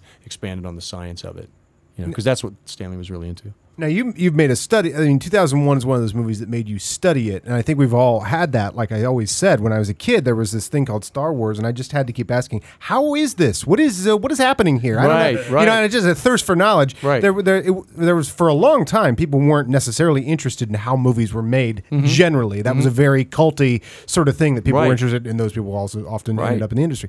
But like a movie like that at a time where there was the baby boom growing up and that there was a tremendous interest and the arts and stuff like that. I think that really like spawned because that is a movie where you watch it and you go, okay, how does this be? How does this it? How did they whatever do this? it's doing? How is it doing it? How did they do that? Exactly. Well, I'm aging breeds myself. I'm that. dating myself here, but I was 8 years old. My dad took me. You're to dating it. yourself? That's very futuristic. I can't get any action anywhere. I could go. I will stop. Good there. luck. Anyway, no, but that was one of the first that I did, like I said, that really got me into investigating the whole thing. Yeah. And then I don't even think I'd seen Planet of the Apes at the time. And it wasn't until there was a re-release or something where I got to see the Planet of the Apes. Same year, I think, right? Might have been. I think it came out the same year. Yeah. Did you see 2010? Yeah, I did. That was a mistake. The year we make contact. With Roy Scheider? The way we take more of your money. I wasn't really. And I think it was kind of a non-event for most everybody. I think really it it's happened, like, and then why? nobody cares. And then how many other sequels did he write? It's like, really, Arthur? Yeah. And he's stuck on that island. He's got nothing else to do. Not write sequels. Yeah, right. Anyway, yeah. No, didn't really care for that. Oh, so Arthur C. Clarke wrote that and kept going with it? I thought Yeah, it was just Hollywood. Oh yeah. On. Well, 2010 was a book, and then there was 35. There was like several sequels after that. It just kept going and going. It's like, oh, really, Arthur? But if you make money, you make money. So and he could do it. Speaking of science fiction, yes. What did you see this week? Yeah. To anybody that doesn't, I was just about to say, I'm glad you hit that. To anybody that doesn't like the Jurassic World, they did used to make bad sequels, and 2010 would be, I for anybody that doesn't like Jurassic World, I make you watch Jurassic Park 3. Go ahead. All right. Have at. What did you see this week? Adam, it seems you saw Jurassic World. Me? I saw Jurassic World, and I was thrilled. I mean, this is I can't believe there's any kind of backlash. But anytime something gets too popular, there's the backlash. You're just waiting for it. There's an amount of money it's allowed. There's an amount that Depeche Mode is allowed to sell before you don't like them anymore. There's that record store kid, right? Like Joshua Tree was time to stop liking you too. I like October and Boy. Don't like him anymore. Yeah, but and the occasional song maybe. But that's by that everybody likes him now, so screw them. Right. But I was going to see Jurassic World anyway. It's a sequel to Jurassic Park, and I love all that stuff. It's perfectly timed for nostalgia, but there was this weird word on the street because I waited 2 weeks to see it. And there was this weird word on the street of just how popular this is and how good the word of mouth is and how much people are enjoying this movie. And it's just one of those things. You just don't get that. People don't just do that for any summer movie. That means that movie is a little extra pleasing. Well, there's for like the crowd. one every year. Yeah, Guardians of the Galaxy. Exactly, that was a right? blast. That had legs for like 5 weeks. Oh, that was fun. Yeah, right? and the word of mouth was just one of those things where you go, okay, people are actually enjoying this movie. Like San Andreas had a really good opening weekend. Literally nobody has mentioned that to me in passing. Literally, it's not mentioned anywhere. So, yes, you can make money. But then there's that Jurassic World thing where a friend of a friend is talking about it and a friend of this friend is talking about it. So I go see this movie, and sure enough, it's a masterpiece of action cinema. It's really exceptional. It's not easy. I mean, it's. I don't have to say this. This does not need to be argued. It's literally obvious each summer. It's not easy to make this kind of movie. Every summer, a movie doesn't make this kind of movie, right? Godzilla, we wanted Jurassic World. We got Godzilla, right? Yeah. You know what I'm saying? Like each summer is the movie that could be what this one we knew could be, and ultimately I think ended up because I like selling it big. I haven't seen it yet myself. Oh, but, you haven't seen it? No. Okay. You'll love it. Let's go see it. I'm going to see it. It just nails it. And the thing is what it is. And there's this article online that I'm very pissed off about. I want you to bring it up. Because I hate movie critics. I mean, I hate the very idea of a movie critic, first of all. I like the idea of a film journalist. That's what I consider myself. Criticize. Why would you do that? I mean, it's just so strange. And as movie watchers, we go to our art gallery together. It's the only art gallery we all go watch the art together and we all experience it together. I don't know. There's a way of embracing that. So anyway, I won't mention the website because who gives a shit. But thank you. But I'm gonna stop watching it. I'm gonna stop going to this website because after I read this article, I was like, oh, why is this even in my feed? This article this website might suck, and I just didn't know till now. And so here's the article. Jurassic World is a huge mega hit, and that's terrible news for movies. Really? This article, by the way, just came out about the Avengers. The Avengers is a big hit, and that's why movies are going to be terrible from now on. Now, look, I understand. These people have deadlines. They have to write stuff. And they love to hate movies. I mean, I can never be a critic. I just don't hate movies enough, really, is what I think it comes down to. But I mean, I'm not going to this is terrible, awful news for anybody who loves movies. He codifies it. It's only terrible if you love movies. Now, I will just sum up. I will not read this article, but look up this title. Okay, so I think what he's saying is that they're going to make more movies pandering to the audience. They're going to make more summer movies because of this one. Yeah. That's a dumb point. Yeah. That's a stupid afternoon. Okay. I get your point. Hey, well, it's not a bad idea to make or not make them, but I mean, we hope they're good. Yeah. Yeah, well, sure. We all hope they're good. That's all he's gotta especially when say. the ticket prices are going up. It's like, I want to get my money's worth. I do. Here's one thing I do find interesting in it as a shift in a paradigm in the world. When I was a kid, the movies that made the most money were great movies: Raiders, Empire, Star Wars, Jaws, Godfather. These are the greatest movies. And now the movies that make the most money aren't the greatest movies that are currently out. I look down a slew of nothing has made more money than Jurassic World, and this is because it's not Godzilla. A Godzilla falls off a weekend, and the next movie picks up. The next movie that comes out beats that out. Sure, that's great. But I'm looking at but if I look at the top 10, I wish I had it in front of me. I bet you there's 5 bad movies in there. The top 10 That's of all just time? how it is. No, right now. Of all time. Because they're not taking into fact, they never do the inflation to show you really how popular a movie is. This movie's new and it's made a ton of money. So Pirates of the Caribbean, on Stranger Tides is one of the top 10 movies of all time. Oh, really? Is this what we're dealing with? I mean, when I was a kid, the good movies were in the top 10. Now that's not necessarily the case. Right.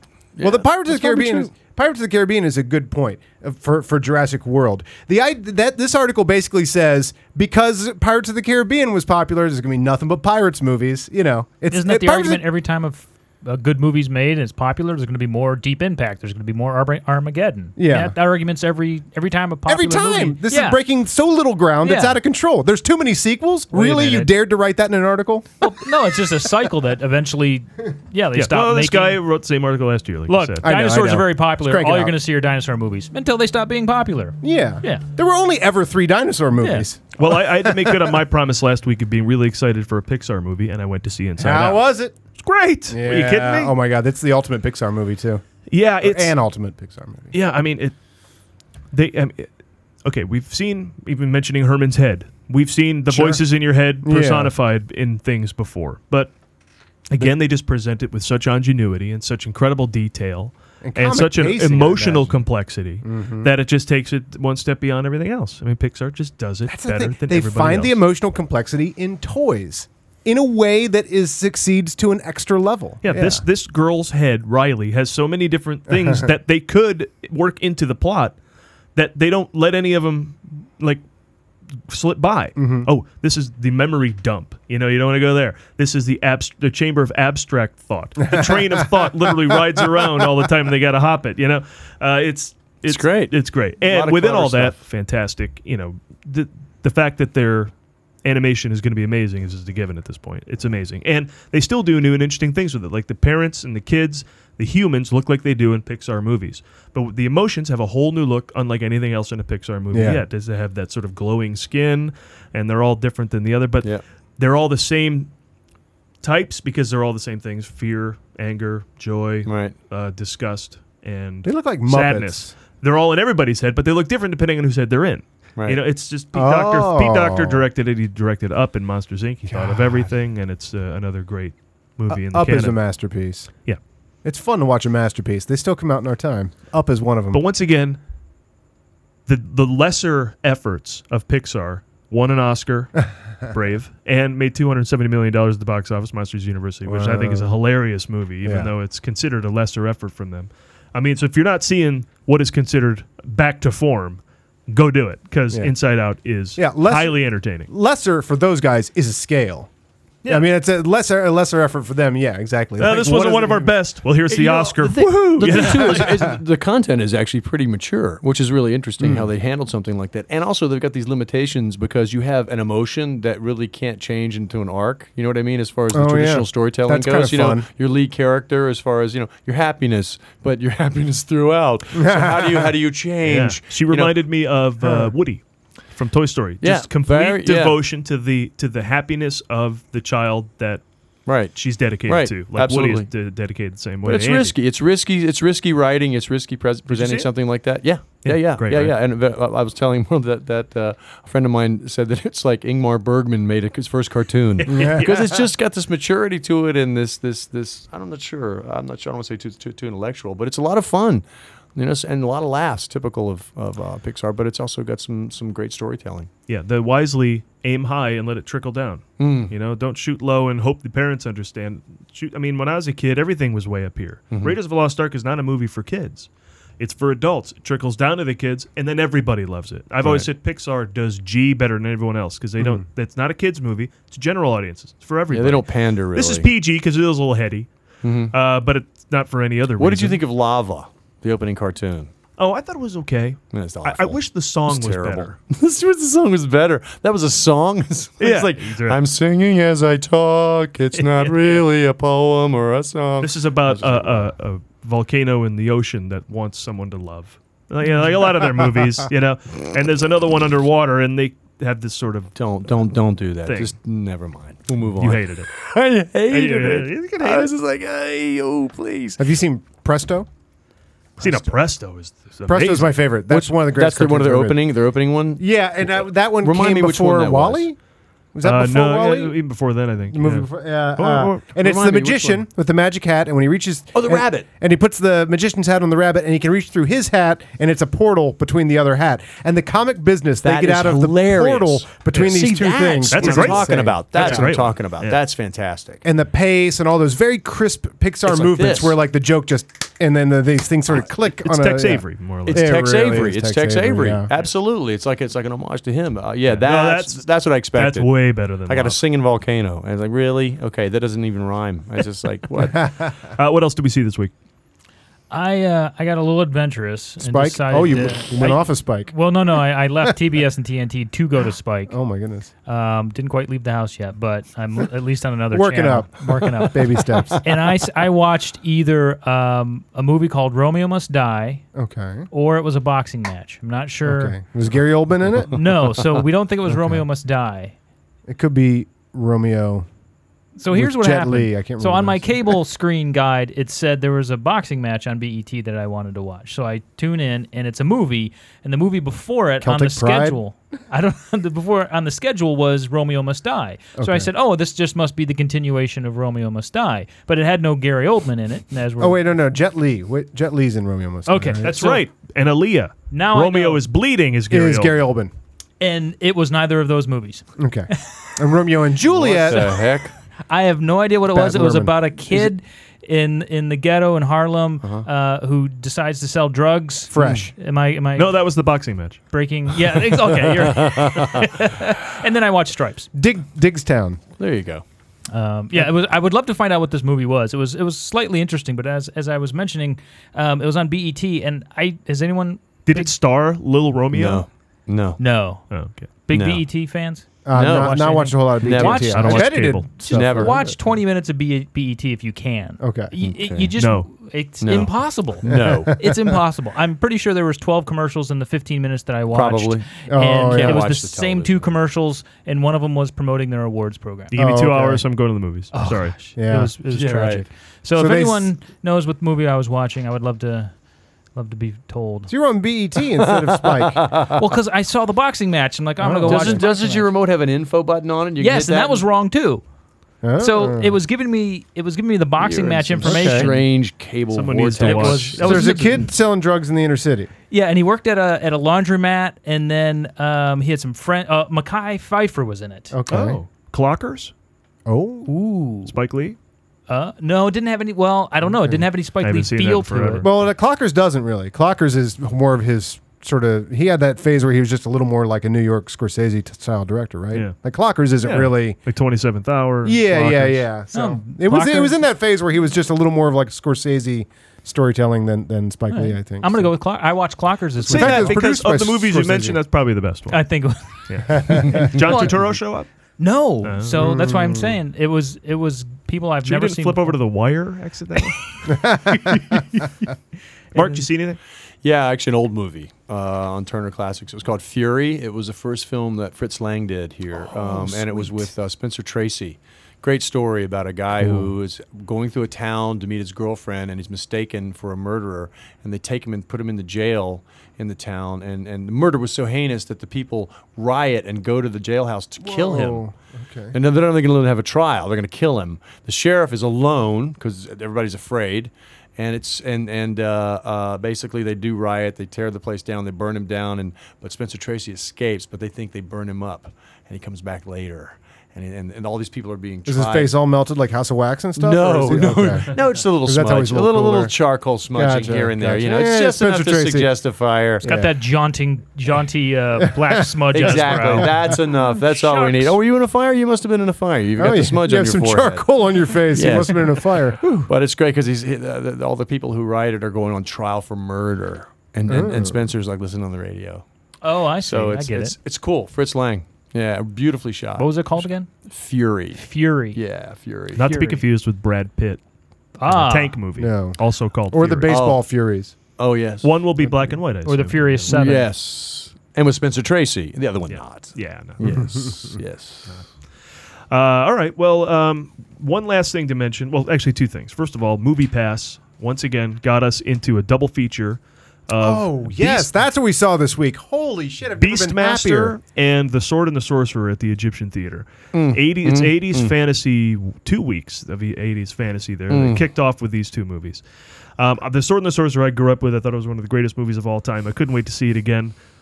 It's not one of my favorite movies of all time. But you picked the right venue to give it another try, right? If you watch it at home, you go, damn, this movie sucks. But you see it in a crowd, a bunch of people, they're kind of excited. There's plenty of gory moments in it that I remember was some of the first times I saw gore when I was a kid, including a guy getting split down the head with an axe, and the one guy peeling off all of his skin to reveal the demon underneath. Yeah. That was pretty cool. That was badass. And Lee Horsley's fun running around, Matt Houstoning it up in the. He's jaunty. Yeah. He's jaunty. Arms akimbo. That's jaunty. Arms akimbo. But I was quite a bit. surprised to enjoy Beastmaster even more. Oh my Because God. Beastmaster I expected to be a giant hunk of cheesy shit, like a TV movie or something. and it's fun and it's weird. It's a stealth good movie. Like nobody realizes Beastmaster it is a good movie. It is the same cinematographer as Barry Lyndon Wow. and The Shining. Yeah. Wow. Yeah. Wow. Who shot a sword and sorcery movie, but man, he really played. Like, if you're a He-Man fan, like I grew up watching He-Man, Beastmaster is like watching an episode of He-Man. 'Cause he's got this battle cat with him all the time, this panther all the time. And this is back in the day, as they would say in the commentary tracks, this is the days before CGI. Yeah, I know the 80s were before CGI. They say that in every commentary track. Like, there was no CGI when we did Beastmaster. Yeah, we all know. But anyway. But it is set. It's to give Mark Singer props to walking around with a tiger. There's no bullshit there. Have you seen that guy's walking with the tiger? Yeah. Wow. That's a lot of shots. That was on HBO a lot. A lot. And they called that out, that these were HBO movies. Yeah. Yeah. Oh. Yeah. What did Billy Crystal call HBO? Something Beastmaster's on? Yeah. HBO. What is it? Something Heavy Beastmaster. Beastmaster. Heavy Beastmaster. But really good movie. It was fun. Yeah, Don Coscarelli did a Q&A afterwards too, the director, and wow, he was famous for making those kind of movies on. Phantasm. We got a weekend. Let's yes, the Corman method. Absolutely. But speaking of MoviePass, to alert our listeners and viewers, it's actually in Orange County too. I looked it up. It's across the country as far as I know. It's across country. We already knew this. Yeah. Yeah. So. You just Don't tell me. get it. You just enter a zip code, and it'll tell you whatever theaters are nearby. So, in fact, go to themovieguys.net. Click on the MoviePass link there and sign yourself up for 2 weeks free. It's Netflix if you don't know, Mark. For the theater, you can go to pay one price, see as many movies as you want for the month. Cool. It's crazy, and it includes the Egyptian and the New Beverly. Yeah. And we only mention these theaters because they're near us, but there are theaters all over the country. That I didn't realize it was nationwide. That's great. I didn't realize it was nationwide. Now it's either. interesting because in my neighborhood, there's one of the theaters that it's accepted at is a theater that shows $5 movies.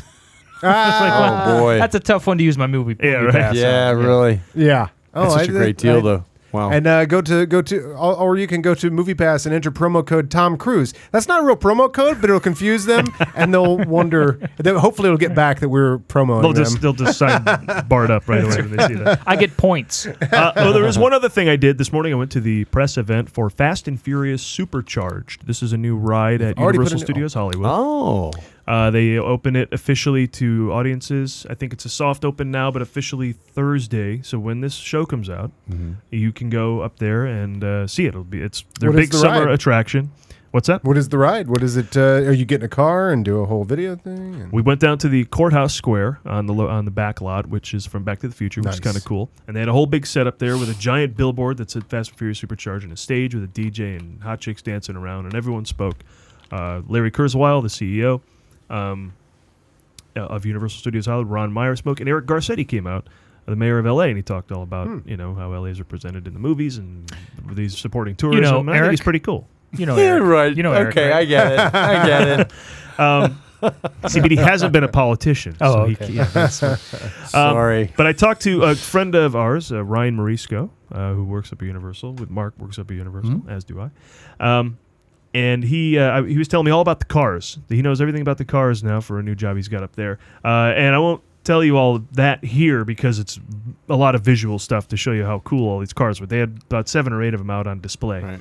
And then they had then they drove them all around the back lot too, which is So did it feel like one of those parties? Because in every Fast and the Furious, there's the girls with the tight cutoffs and they're walking near the what cars. I'm saying. Was that the party you were at? It was. Till it was just interrupted by the cops. But let me play Ryan did spew out a fact I thought was pretty cool. The cars they used for Furious 7, there was a total of 340 cars used for the filming of that movie, and only 110 of them survived. So 230 completely destroyed vehicles for all the stunts in the movie. And that fact came off of my question because he was showing the Aston Martin that Jason Statham drove in Furious, and that's just Furious 7. That's not that's not the whole franchise. Yeah. That's Furious 7. And then I think it was like a Charger that Vin Diesel drove when they smash into each other at the end, which is basically they go 40 miles an hour at each other and they're chained or tethered somehow to not really smash into each other. They only go so far, but they will smash into each other. And I said, well, how are these cars here? And that's when he told me, there's like 300 and whatever cars, 200 and some that they smashed. And then, That's awesome. Vin got up to speak. 15 years ago, I was lucky enough to become part of a family, and that family is Universal.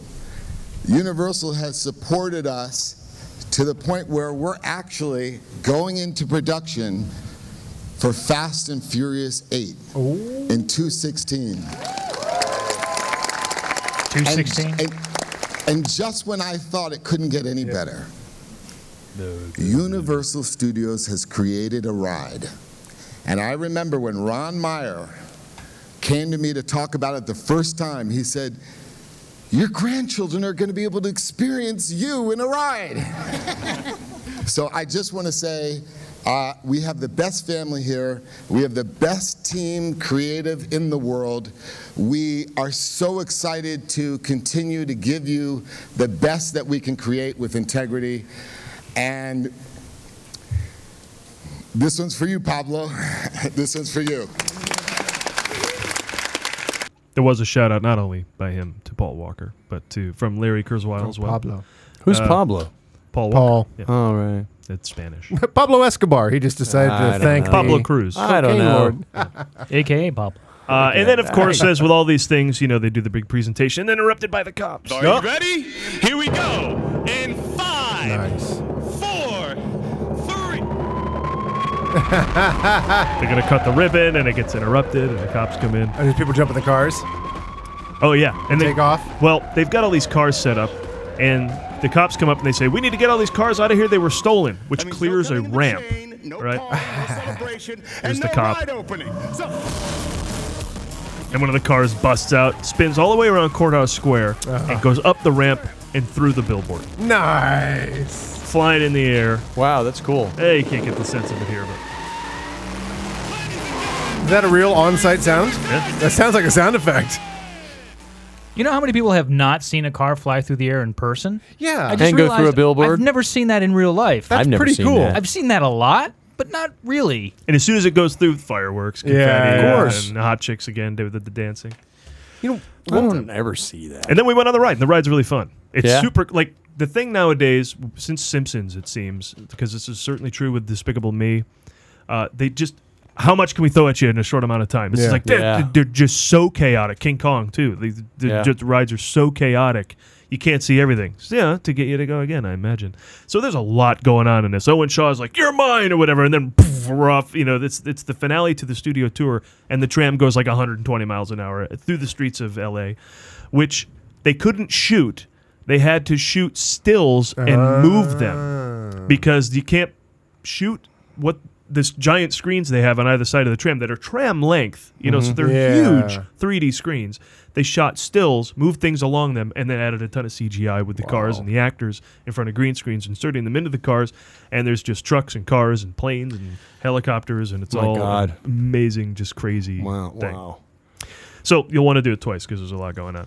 And that's during the regular tour? That's not a special ride? That's the finale to the tour. Finale to the tour. Yeah. It used to be the Mummy's Maze, and this is much better. Yeah. Well, that was there for, what's that Dracula movie? They really built a Van Helsing, right? No, this was the Van Helsing came and went inside the park. Oh, okay. Yeah. And then rightfully so. That's a bad movie. It's just funny there was a But Van this is the Helsing biggest movie. franchise of all time. pleasure. So it needed to have some kind of representation in the park, so it does. But hey, that brings us to the end of the show. Oh. Oh, The Rocketeer. There you go. Thank you. That wraps into the movie Showcast. Together we're the Movie Guys. Individually we are Martin Paul Preston. Preston. You can follow us on Twitter at The Movie Guys for daily jokes and links. Also on Facebook.com/The Movie Guys, as well as iTunes, Vimeo, YouTube, Funny or Die, SoundCloud, Vine, Instagram, LinkedIn, all that shit. Thanks to Mark McCracken. You're welcome. Mark. Yay! Thank you guys. Where can we find you and what you're up to? I don't know. I don't really have anything right now I can tell you about. But I mean, you're on Twitter, that kind of thing? I'm on Twitter, Facebook, and IMDb.com. Was Mark McCracken taken, or is that where people find you, at Mark McCracken? I don't remember what my Twitter name is. I should have come prepared. I have no idea. Were you where you're going to be on the show? Oh. All right. Also, check out digitalmindproductions.com, my production company that helps us make the show happen, and the BooBaysSisters.com, Karen's thing. Oh. Yeah? I'd like to plug this beat right here. Oh, now we're moving. Rest in peace, All right. James Horner. Thank you, James. And thanks to Steve Scholes for his writing contributions to the show every week. And as always, we owe everything to Pat Peach. Next week, we're into July, and he said I'll be back enough to actually mean it next week. Arnold returns as the Terminator. And we'll be here talking about it, plus Magic Mike XXL, so muscles. See you then. Crank it up.